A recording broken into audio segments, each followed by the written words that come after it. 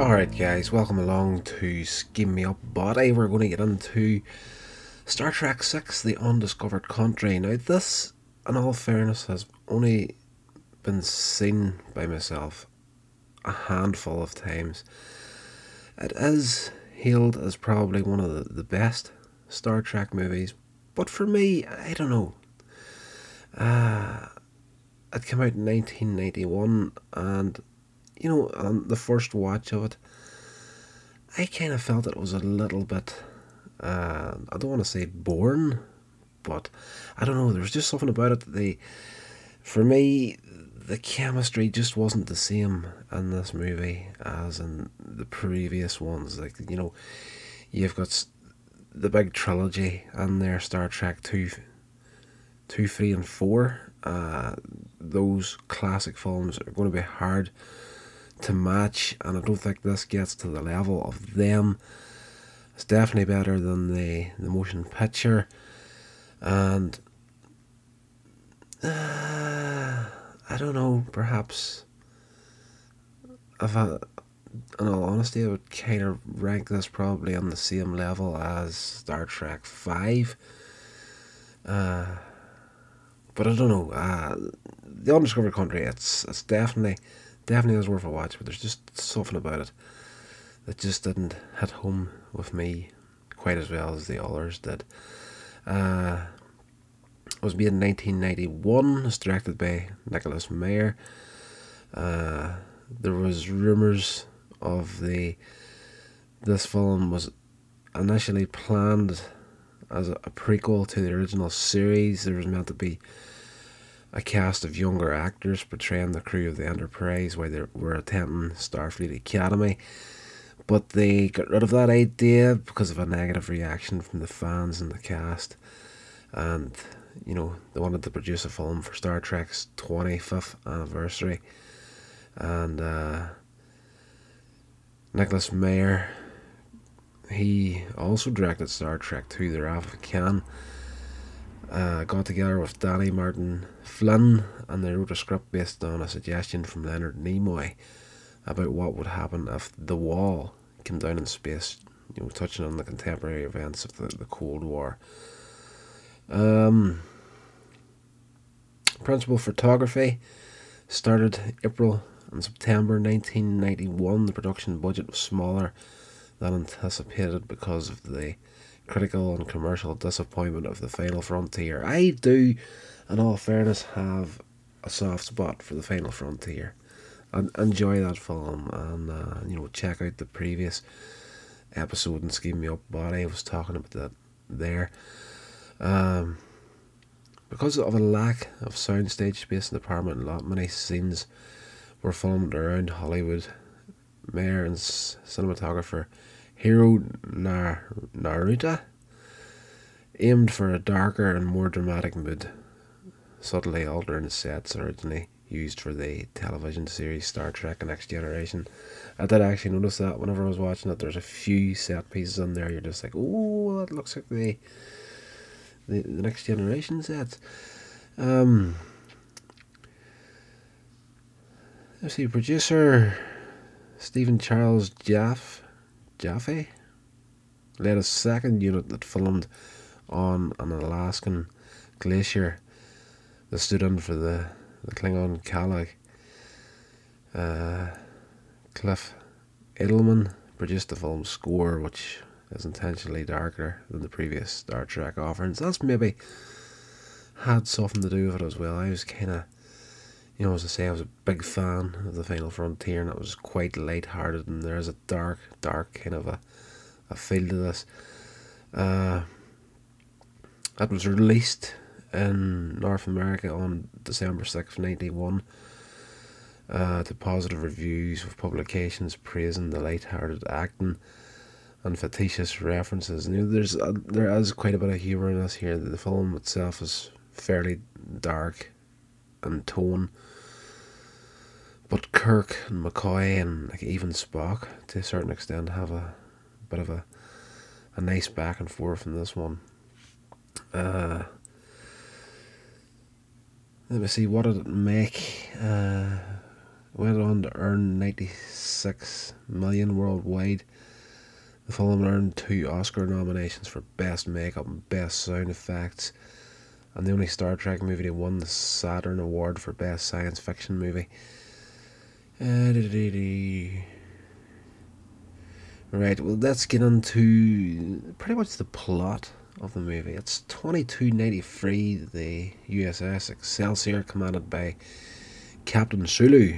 So the bridge crew is broken up in this film. Like, Sulu is not on board the Enterprise at all in this movie, and I think that might have had a bit to do with it as well. You know, it's just like that's the Starship Enterprise. You need to have Sulu at the helm, and he is not in this film.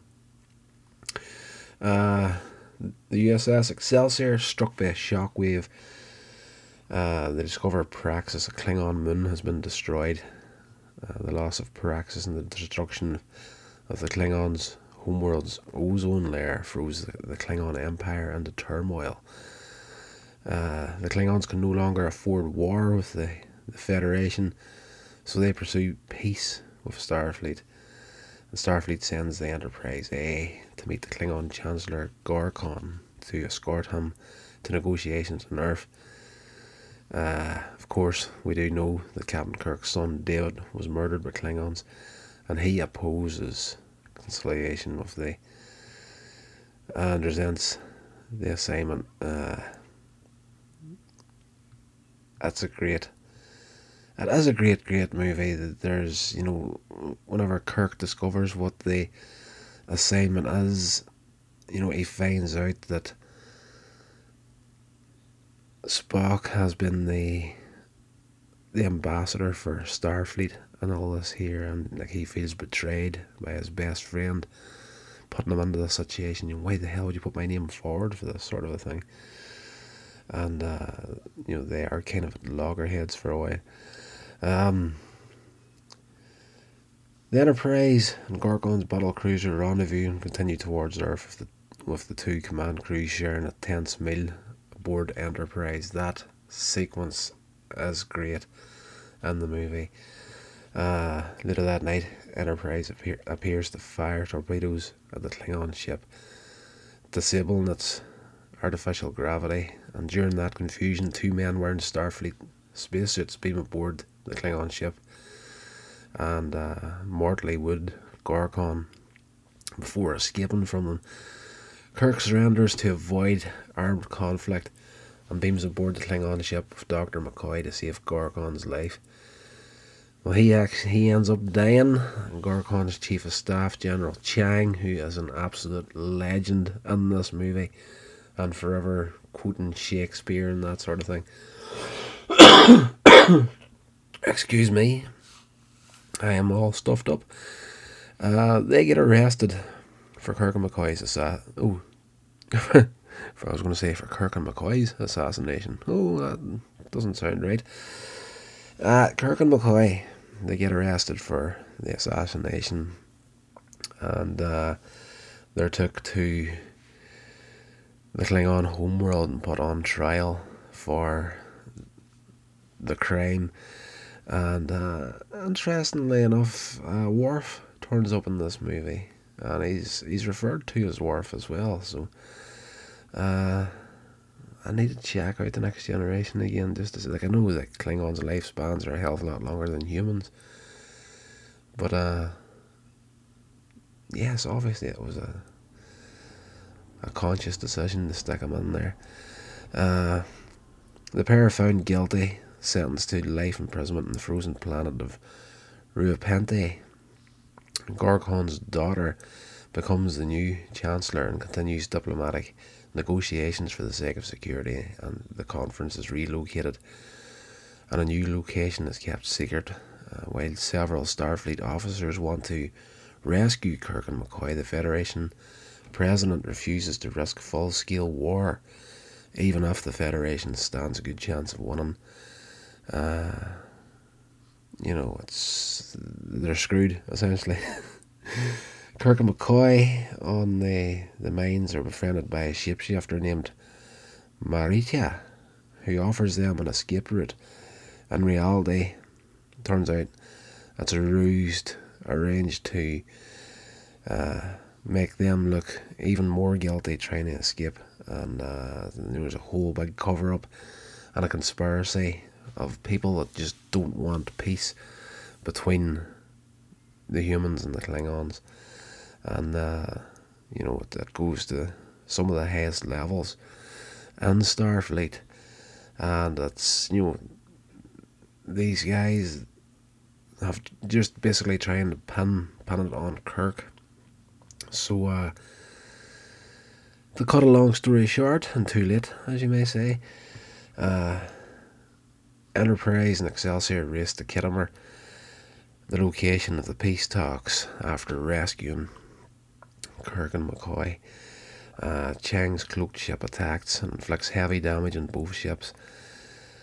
At the suggestion of Uhura, Spock and McCoy modify a torpedo to home in the exhaust emissions of Chang's ship, the only ship, Klingon Bird of Prey, that can actually fire while cloaked.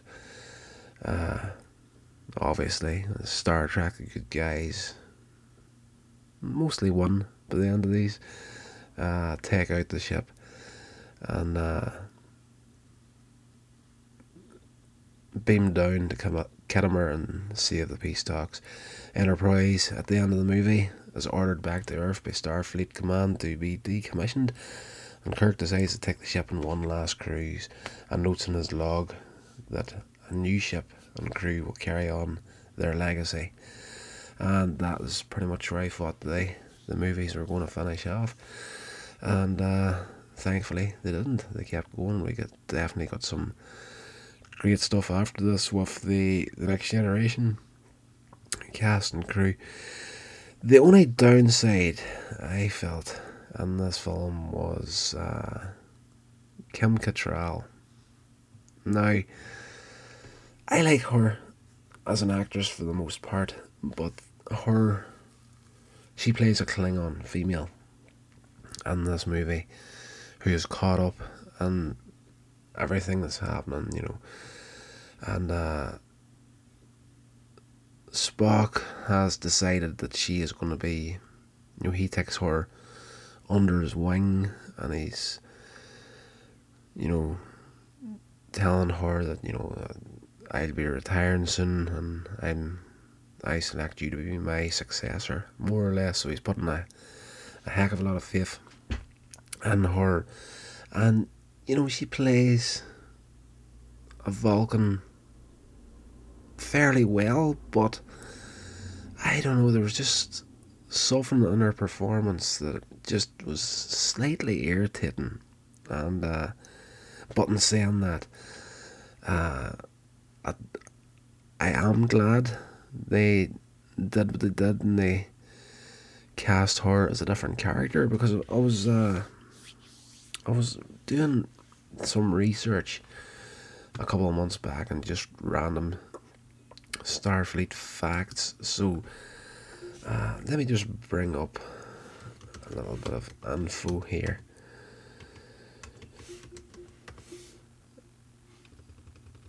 When they were deciding what to do with this movie, and they were going to bring this character in, Kim Cattrall's character, to basically, stab everybody in the back as a Vulcan, the original plan was to bring Saavik back.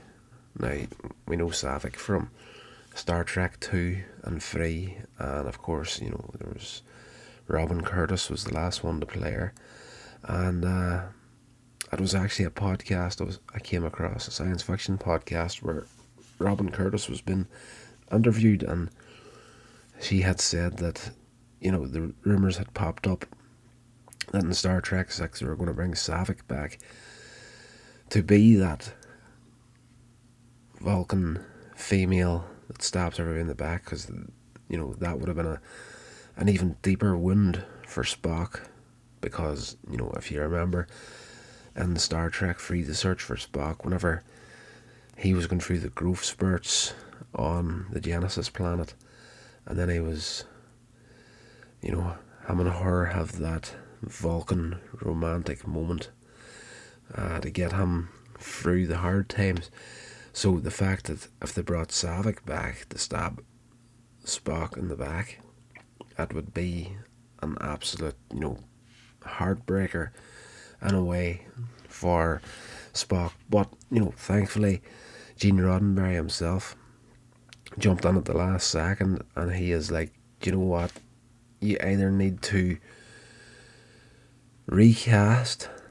They were going to recast the role. They weren't going to bring Robin Curtis back. If they were going to use Saavik as the character, Robin Curtis wasn't going to be the actress playing her. So that would mean that the character of Saavik would be recast for the third time. And Gene Roddenberry actually stepped in, put his foot down, and was like, look, either you bring Robin back to play this part, or you change the name of the Vulcan, because you can't do it. He stood up, legend of a man. In a way, I kind of feel sorry for the treatment he got on the movies, because he did the first one, nobody was happy with it, and then he was busted into like a executive producer throughout the rest of them. So the fact that he stepped in to save Robin Curtis any embarrassment was phenomenal.